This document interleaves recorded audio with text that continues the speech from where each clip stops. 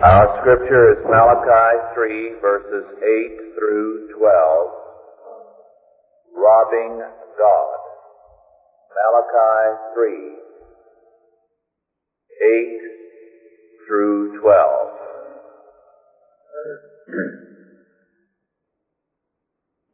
Will a man rob God?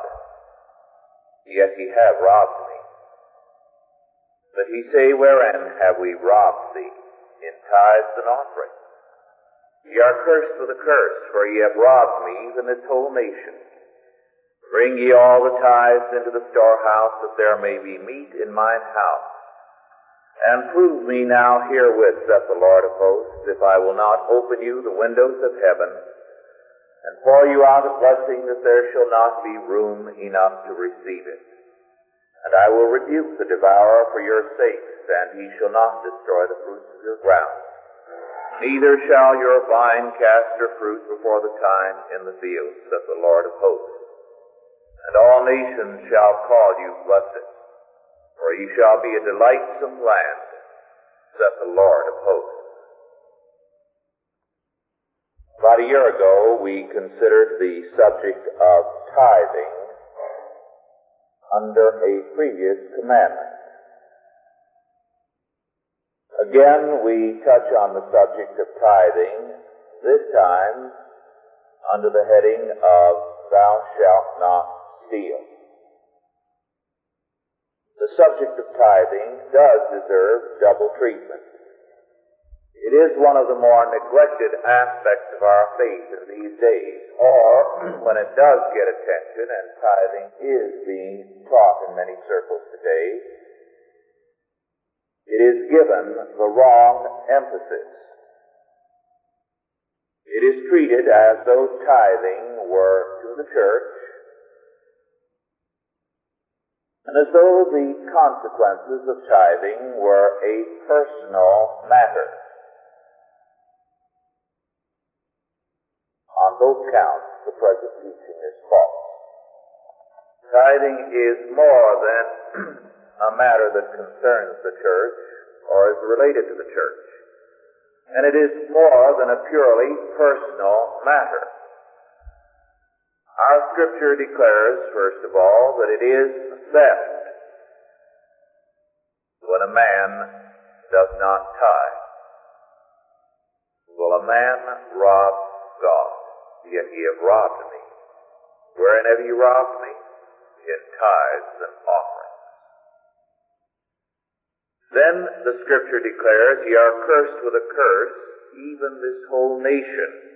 So the nation is involved. Then there is the requirement that they bring the tithe. The consequences will be blessings, agricultural, personal, national. All nations shall call you blessed, for ye shall be a delightsome land. Now, before analyzing the implications of this passage, of the statement that tithing is a robbery as far as God is concerned, let us review briefly what Scripture teaches on tithing. A year ago, we analyzed in great detail the laws of tithing. Now to review those laws briefly. The basic civil tax, the only civil tax in Israel, in the law of God, was the head or poll tax. Every male citizen 20 years old and older, according to Exodus 30, verses 11 through 16, paid this head or poll tax. This head or poll tax provided for the basic civil justice of the country. All having the same stake in justice, all paid the same tax. Second, according to the law, no man was allowed to tax his own future by debt. Debt is a tax. It is a tax on yourself and on your future. Deaths, therefore, in terms of Scripture, are limited to a 6-year life. Deuteronomy 15, verses 1 through 4, spells this out. Then third, tithes are required of all men. The passages on this are numerous in the law. They appear also in Proverbs, in Matthew 23:23, Hebrews 7:1 through 8, and in other passages. The regular tithe is 10%, of which the priests receive 10%. In other words, for the directly ecclesiastical or church function, only 10% of the tithe, or 1% of one's income, was paid. The rest went to more broadly social functions under God. For education. Part of it went for music, which was, of course, temple music, and in that respect was for the church. It went for a variety of social functions. There was the poor tithe and the rejoicing tithe on alternate years, another 10%. So that the annual tithe was approximately 15 to 18% in 6 years out of 7, according to the way various men have computed the tax. Now, in view of the general function of the tithe, the fact that the tithe in part indeed went for the proclamation of God's Word and the maintenance of the temple or of the church, but much of it went for a variety of other functions, education being very prominent among them, welfare being another, music still another. Why was it robbing God to withhold the tithe? After all, when we analyze the tithe from the perspective of Scripture, it is much less religious in the modern sense of the term than the tithe of today. Because today as tithing is taught, the church says, pay 10% of your income to the church. This is the Lord's money, and we are the Lord's agency, and therefore you pay it to us, not to anybody else. And in fact, there are some who maintain that it must be paid only to the local church. Many pastors teach this. But in terms of Scripture, as it clearly appears, only 1% of it directly and immediately went to the priest, or we would say to the local church. How then is it robbing God when so little of it went directly to the local proclamation of the Word and the services? Of course, we would add that the proclamation of the Word was also through teaching. So it was much broader than the temple or the tabernacle or the church. The answer is very clear. To withhold the tithe is to rob God, because without the tithe, the totalitarian state develops progressively and placed God over society. With the tithe, the rule of God is restored over society by means of his ordained tax. The tithe creates agencies to minister to the needs of godly society. The tithe does not belong to church or to state. It belongs to God. It is to be given by the people of God to those who will administer it under God. According to Mr. Ewing, who has commented very ably on the tithe, and I quote, "If we are living in a theocracy with a divine constitution, the tithe would cover everything. But at present we are living under man-made government. Man-made governments collect their own taxes. The tithe still belongs to God. Render therefore unto Caesar the things which are Caesar's, but unto God the things that are God's." The extra tax exacted by governments of our day is the penalty we pay for not adopting God to rule over us nationally. Israel was told of this very thing when she demanded a king to become like other nations, that he would misappropriate the tithe. Unquote. The tithe, therefore, has very radical implications. The failure of the church to teach the true meaning of the tithe is a form of robbing God.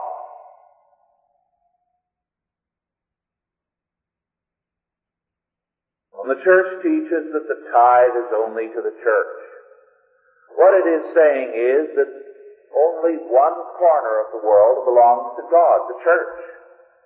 And the rest of the world doesn't matter. But the whole purpose of the tithe was the government of all society by God.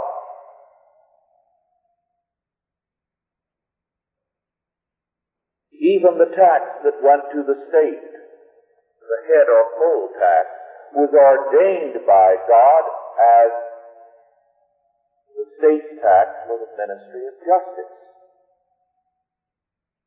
So it too was part of God's tax. It is robbing God if we steal from Him His government over the nation. If we turn it over to the state, and the state plays God. Another form of robbing God, we can add, is the failure to provide for gleaning.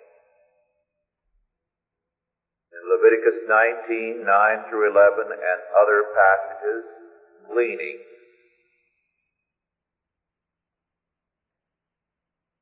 is a required form of godly order. Again, failure to observe the sabbatical years with respect to the land violates God's purpose of restoration. The earth is to be built up. We are to increase its strength, its productivity, instead of laying it waste. The early church observed the tithe. And it saw the tithe as far broader in purpose than the church. Thus, for example, from the early centuries in the apostolic constitutions, we read concerning the tithe. I quote, "Let him use those tithes and first fruits which are given according to the command of God as a man of God. As also let him dispense in a right manner the free will offerings which are brought in on account of the poor, to the orphans, the widows, the afflicted, and strangers in distress, as having that God for the examiner of his accounts who has committed the disposition to him. Distribute to all those in want with righteousness, and yourselves use the things which belong to the Lord, but do not abuse them." Unquote. Now this is a very interesting passage. This comes out of an age of persecution. The church was not even a legally established, a legally permitted institution. And yet, in the midst of the Roman Empire, when its own members were dying in the arena, being beheaded on the block, here was the church taking care of its poor and its orphans, its widows, educating its members, taking care of strangers in distress.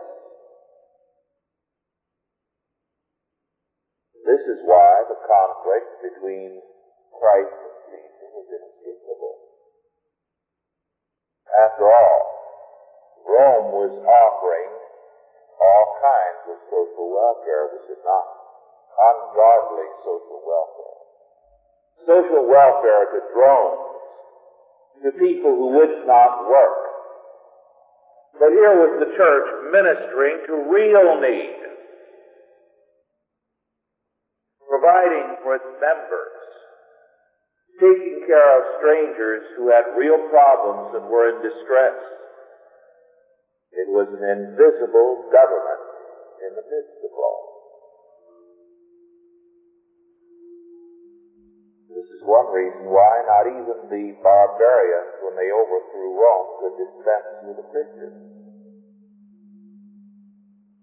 Here was an invisible government that was taking care of society through the tide. Through the tide.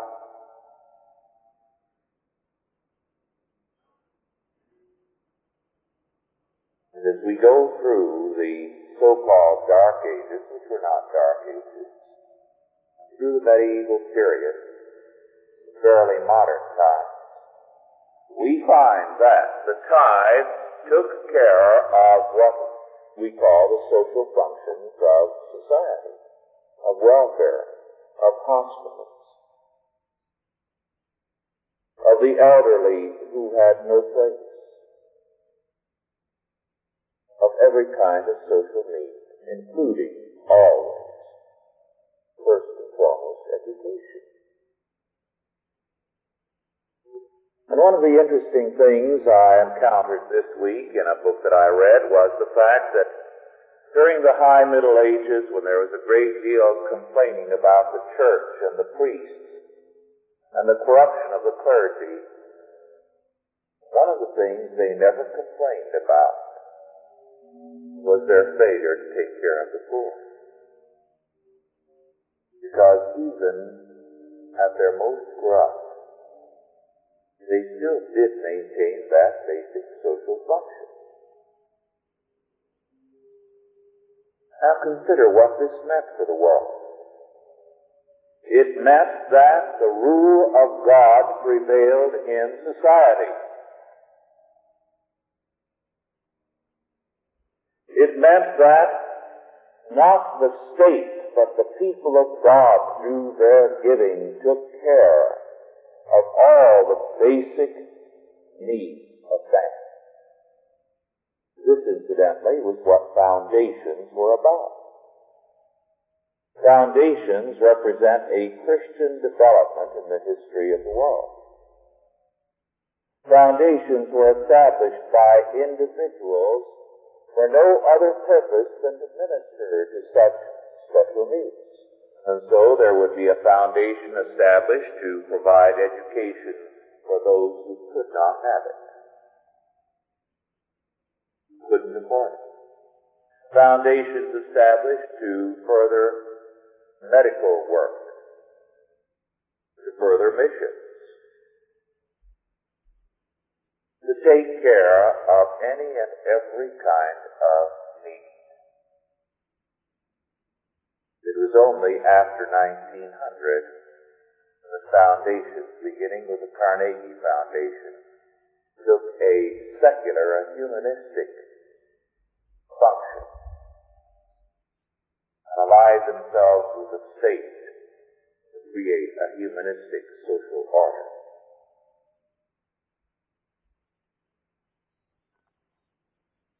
This is what it means to rob God. Will a man rob God? Yet he have robbed me. And he say, wherein have we robbed thee?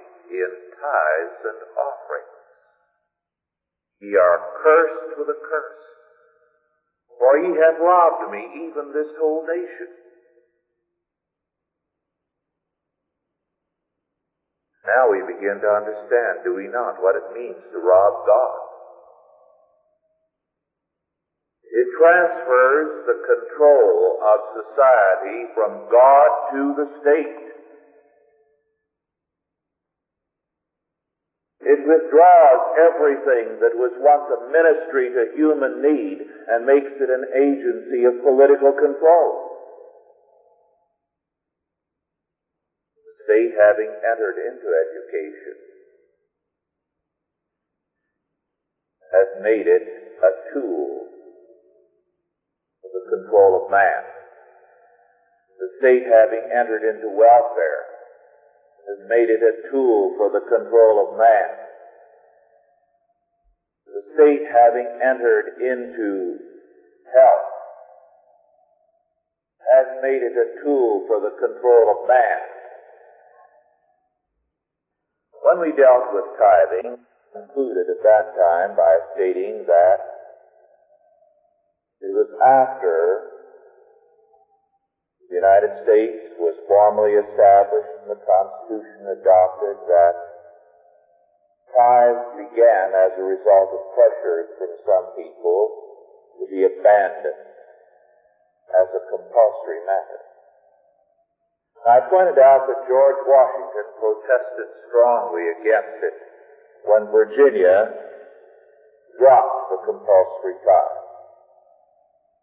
State law in Virginia and many other states required that every man tithe. Now you could designate your tithe, but you had to pay it.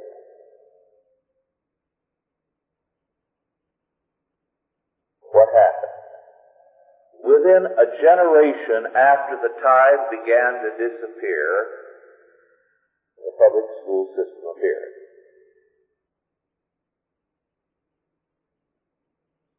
And before the century was over, other areas had been invaded by the state. As tithing began to disappear because revivalism and evangelicalism said, we're not under law, we're under grace. We don't have to worry about laws like tithing. The state began to grow rapidly after 1900. The state began to play God.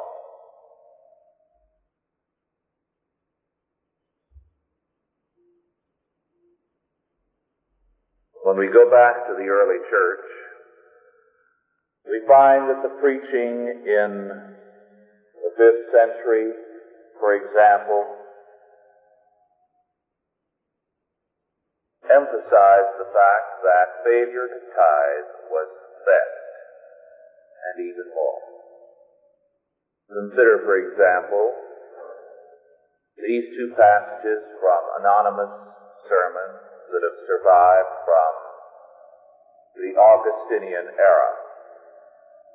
I quote, "Whoever will not give the tithe appropriates property that does not belong to him.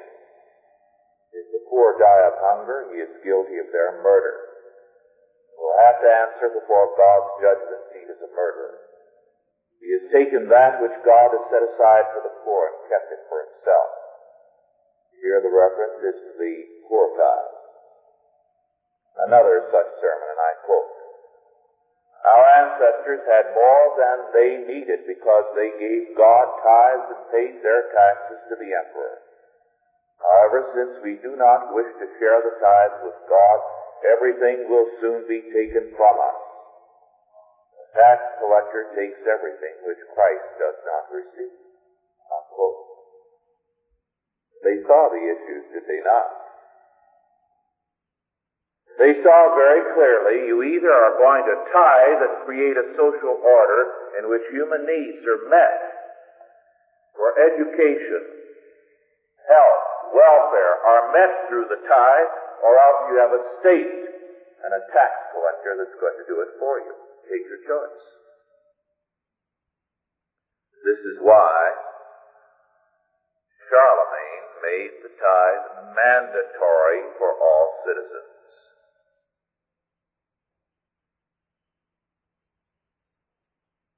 Charlemagne could have made himself more powerful if he had said, "I will take over and supply these services."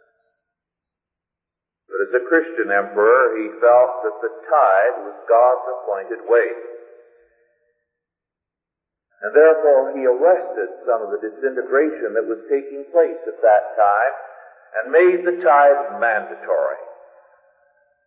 And from that time until the last century, the tithe was mandatory. In some periods it declined. In our era, it has been dropped almost everywhere. Thus, we have a problem with totalitarianism, with statism.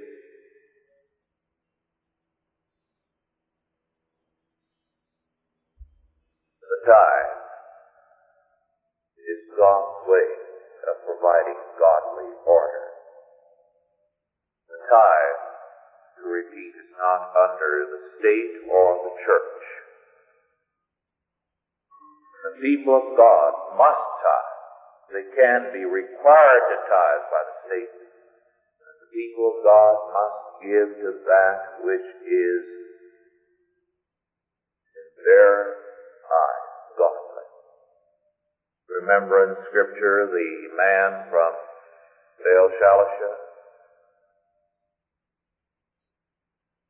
whose gift is reported in 2 Kings 4:42. He brought his tithe to Elisha and his school, rather than to the priests. For the priests were apostate. But Elisha there in the wilderness was establishing a school to train up men who would proclaim the Word of God, a school of prophets. And so the man from Baal-Shalisha brought his tithe to Elisha. In Scripture it always is apparent that the believer is to judge wisely as to who shall receive it. In a time of decline when there are few who can receive it. We have seen, as we have been pointing out, a shift of power from God to the state in the social order, and the growth of taxation to remedy the lack of social financing because the tithe has disappeared. Without the restoration of the tithe to its God-given function, no restoration of Christian social order is possible. Nor can power be restored to the Christian man under God without the tithe of God. If the tithe become a state tax, the state gains. Today, modern taxation is a triple and a quadruple tithe by the state to the state. And where there is a church tithe, it is a tax to the church. God's tithe is given by the people of God, where the work of God is done. Free society depends on a godly tithe. Let us pray. Almighty God, our Heavenly Father, we beseech Thee to recall us again to Thy long word.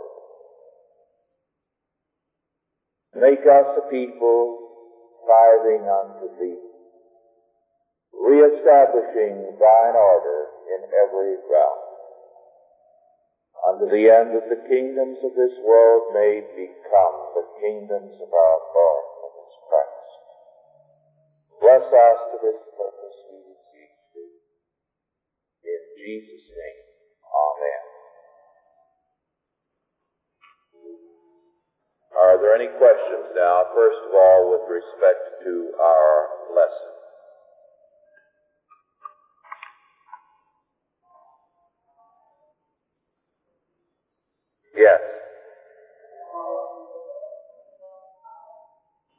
What was that?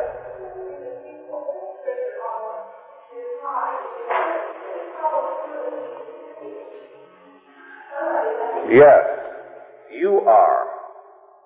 You are the chief administrator. In other words, you take your tithe and you say, now, I must give it where God's work is being accomplished. Here is a Christian school. Here is a Christian agency of one sort or another.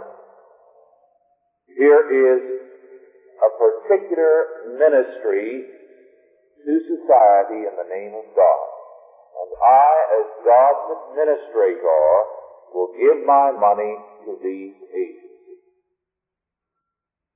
Yes. Yes.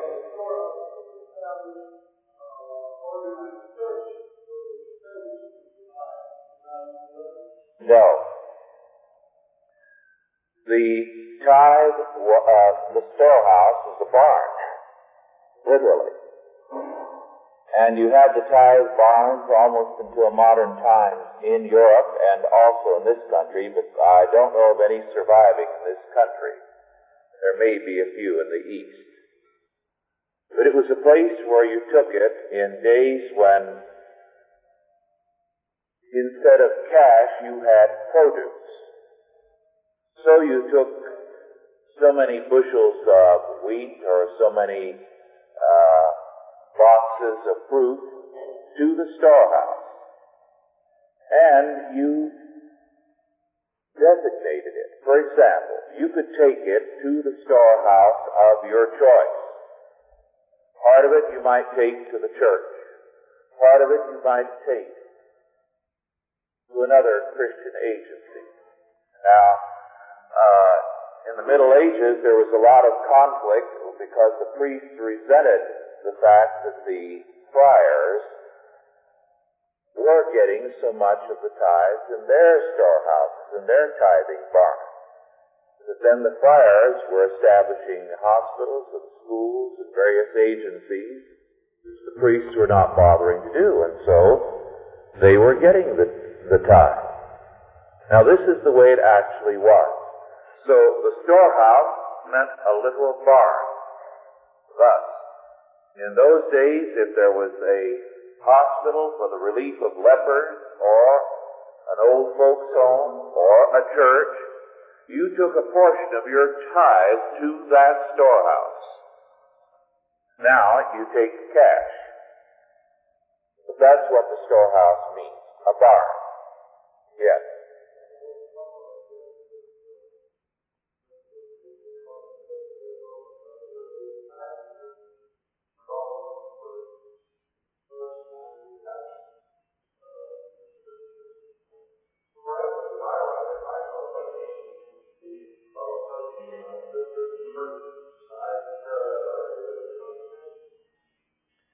That's true. Today our tax setup makes it very difficult sometimes to administer the tithe, but we have to administer it as unto God. Sometimes we take a penalty, tax-wise. A few years ago, you see, they did cut off the personal aspect of it. Not too many years ago, you could give directly to certain kinds of persons. Today, a personal gift is not tax exempt. So, the state law is working against us here, but we still have to reckon that this is God's tithe, and we're giving unto the Lord, and we reckon 10% unto the Lord, period. Plus the poor tithe, another 5%. Yes.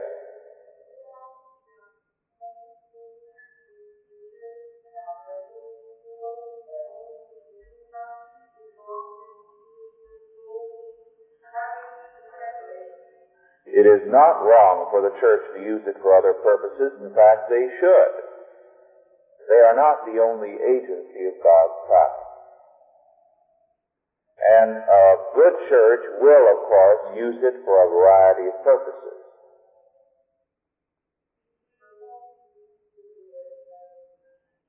You could. Right. Today, you see, since we do not have very many agencies to receive the tithe, we have a rather chaotic situation. So, you do have the freedom. You could give the whole 10% to a church. You could give the whole 10% to a school. You could give the whole percent to any Christian agency. You are the administrator. In a godly society, of course, this balances out. Someone will concentrate on one thing, another person on another thing. But when everybody is paying the tithe, a great many functions are further. Yes.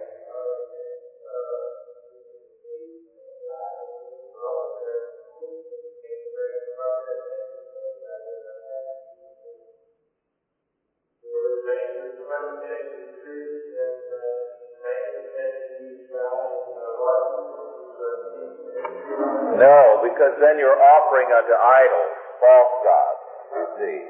And God will not count what you give to a false god as given unto Him. Yes.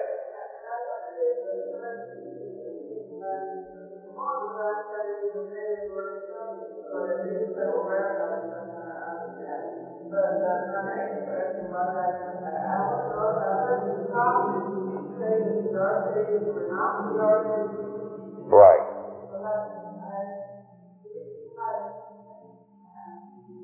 Well, of course, the term Dark Ages, Middle Ages are propaganda terms. Historians of the Renaissance and after, looking back, said the days of the Roman Empire were a golden age.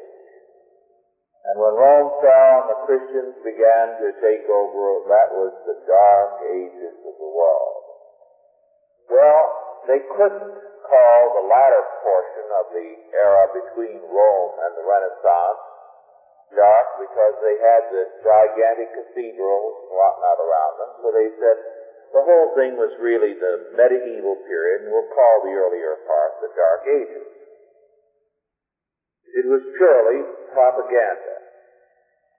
William Carroll Bark of Stanford has called the era that is referred to as the Dark Ages as a very important era when there was more industrial development than any time, more inventiveness in history until the Industrial Revolution. And he speaks of the Christian thinkers of that era as the frontier thinkers of Western civilization. It was not a dark era. Yes. Because it was Christian, you see. That made it bad. Yes.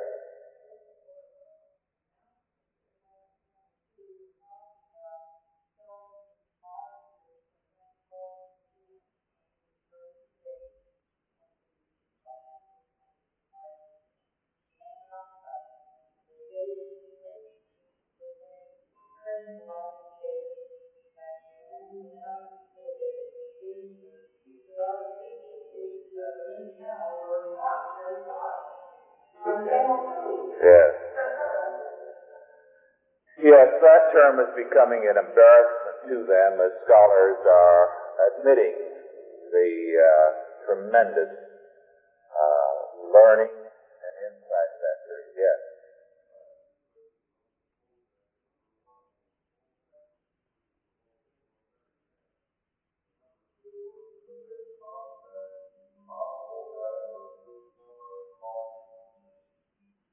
The poll tax was on all men, married or single, 20 years old and up.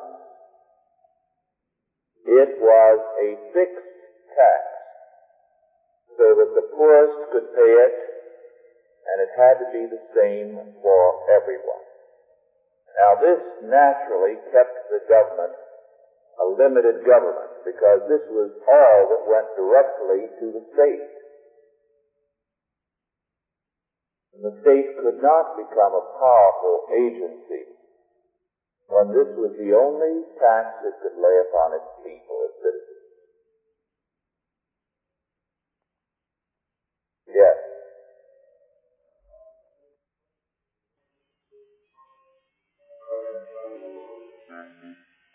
Yes.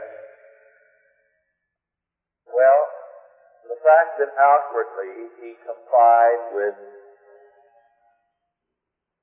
God's requirements and established more or less a godly law order, not with a full inward compliance with it. He went through the motions of having a godly order, but he was not entirely with it inwardly.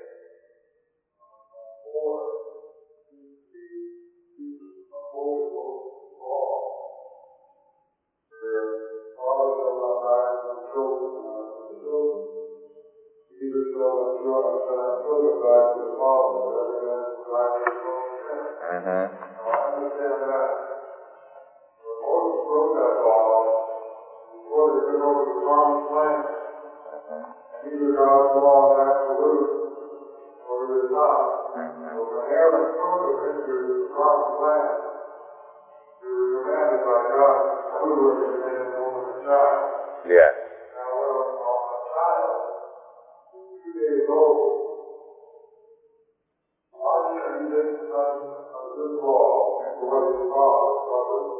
Yes. In terms of normal lawful procedure, that is, courts of law, operations of the law, every man shall die for his own sin. This never changes, and it's never been changed by God. In terms of any operation of a court, this is to be the function of the court, to punish the act of a particular man. Now, the commandment when they invaded Canaan was not with respect to law courts or any procedure in a court. It was warfare.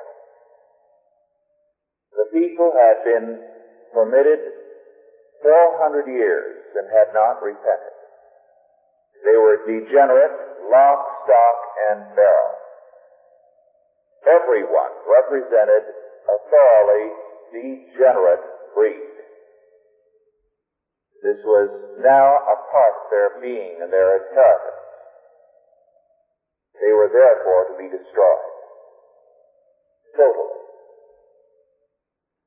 Now, this seems strange to us, but we have become so infected with the modern, sentimental, humanistic approach that we fail to see how this is possible. A few years ago, I was in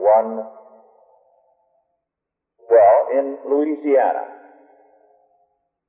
and I learned of the existence of a group of people in the backwoods of Louisiana who represented renegade Indians, renegade Negroes, renegade Frenchmen, Americans, and so on, who had gone into this area.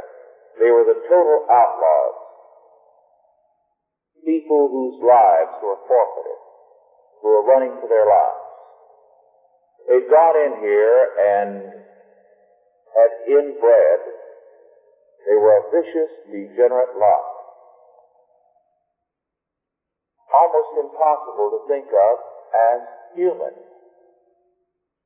They are so degenerate. Their children, all of them, from their earliest years, as soon as they're able to crawl, show all the earmarks of both physical and mental degeneracy. Now, this is the kind of thing we are protected from by our humanistic thinking, which makes us feel that every baby is born an innocent thing and therefore is all sweetness and light. But these are degenerate people. There's no one who lives in that area who can say a good word for them. They live by thieving. And if you live in that part of the country, you have a gun by your bedside. Now multiply that 100-fold, and you have a picture of Canaanite culture. We are beginning to see a moral breakdown round about us now. But imagine what it would be like if every kind of perversion were ritually required as a part of temple worship. Everything. That you had to participate in it. Your children, from their very earliest years, became participants of these various perversions as a part of going to the temple. The net result would be the production of a highly degenerate people. This is exactly what you had, and God gave the order. He had been patient with them 400 years. They were to be destroyed. Now that was not a matter of court proceedings as far as man's courts were concerned, but as far as total warfare against a totally degenerate people. Remember, too, in the flood, the little children went also.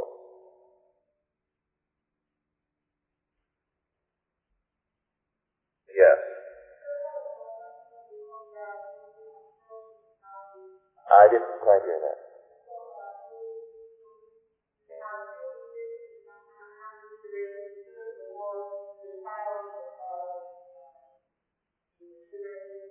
Yes.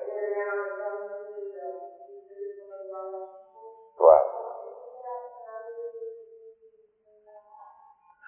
No, because the illegitimate child could become a believer. He had a place in society. But he could not become a part of the congregation, nor could certain foreign peoples, until so many generations of character had been demonstrated. Now, in exceptional cases like Ruth the Moabitess, they were received. In other words, they made room for people who were outstanding. But they did recognize that there is a difference between peoples, and some people are incapable immediately of being taken into normal communion with others in a congregation. There was definitely segregation in the sense. But it was segregation that provided for ultimate integration also, if character were maintained. Now this may sound rough, but it did preserve godly order. And today the idea is, well, if they want in, you let them in. What does it lead to? Well, the mentality now is increasingly the gate crasher's mentality. Have you stopped to consider, it doesn't get into the papers much now because there are so many more serious crimes, but have you stopped to consider what a major thing gate crashing has become? Have a birthday party for a child. And if it's generally known there's a party, you get hoodlums that you've never heard of or seen who crash the party. Any major social function, the gate crashing is enormous. There have actually been cases not too far from us here where a wedding reception has been gate crashed and serious injury done to the bride and groom as well as members of the wedding party. Why? Because the mentality today is that nobody has a right to exclude anybody. They actually believe they have a right to crash anything. They're as good as anybody else. Well, the Bible doesn't hold to that philosophy. It doesn't think anybody is as good as anybody else. You have the right to exclude, and God's law says you exclude all else. It sounds rough, but it's very, very healthy.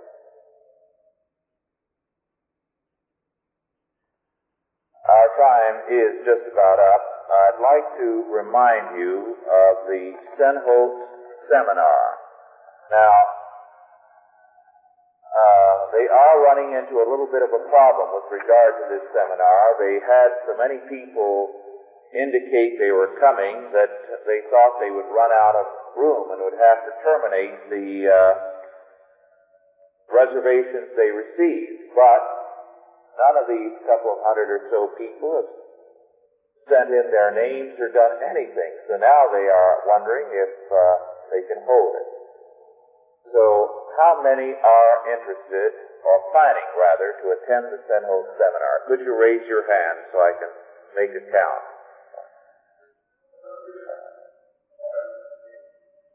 9. Very good. Yes, the seminar is on inflation and investments. Dr. Senhos is a very able economist. He is also a working businessman as well as a professor. This is a very practical seminar, and it will pay you to go if you are interested in knowing what the future of things is economically. So I do urge you to attend. It's $20 per person, an all-day seminar this Saturday, 8:30 a.m. to 5:15 p.m. at the Carillon Room of Glendale Federal, where we had our Christmas festival. The announcements are on the desk in the back. Take them and please mail them in today or tomorrow morning so they will know. One last little item to share a bit of humor with you that I thought was choice. It was from Morty Meikle in the Register. And little Winthrop is watching his favorite Western on television. And the good guy has the bad guy cornered and his hands up and says, "Know what I'm going to do to you, Dirty Dan? I'm going to send you to my analyst. He'll straighten you out." And poor Dave Winthrop says, "They're not making Westerns like they used to." So with that, we are adjourned.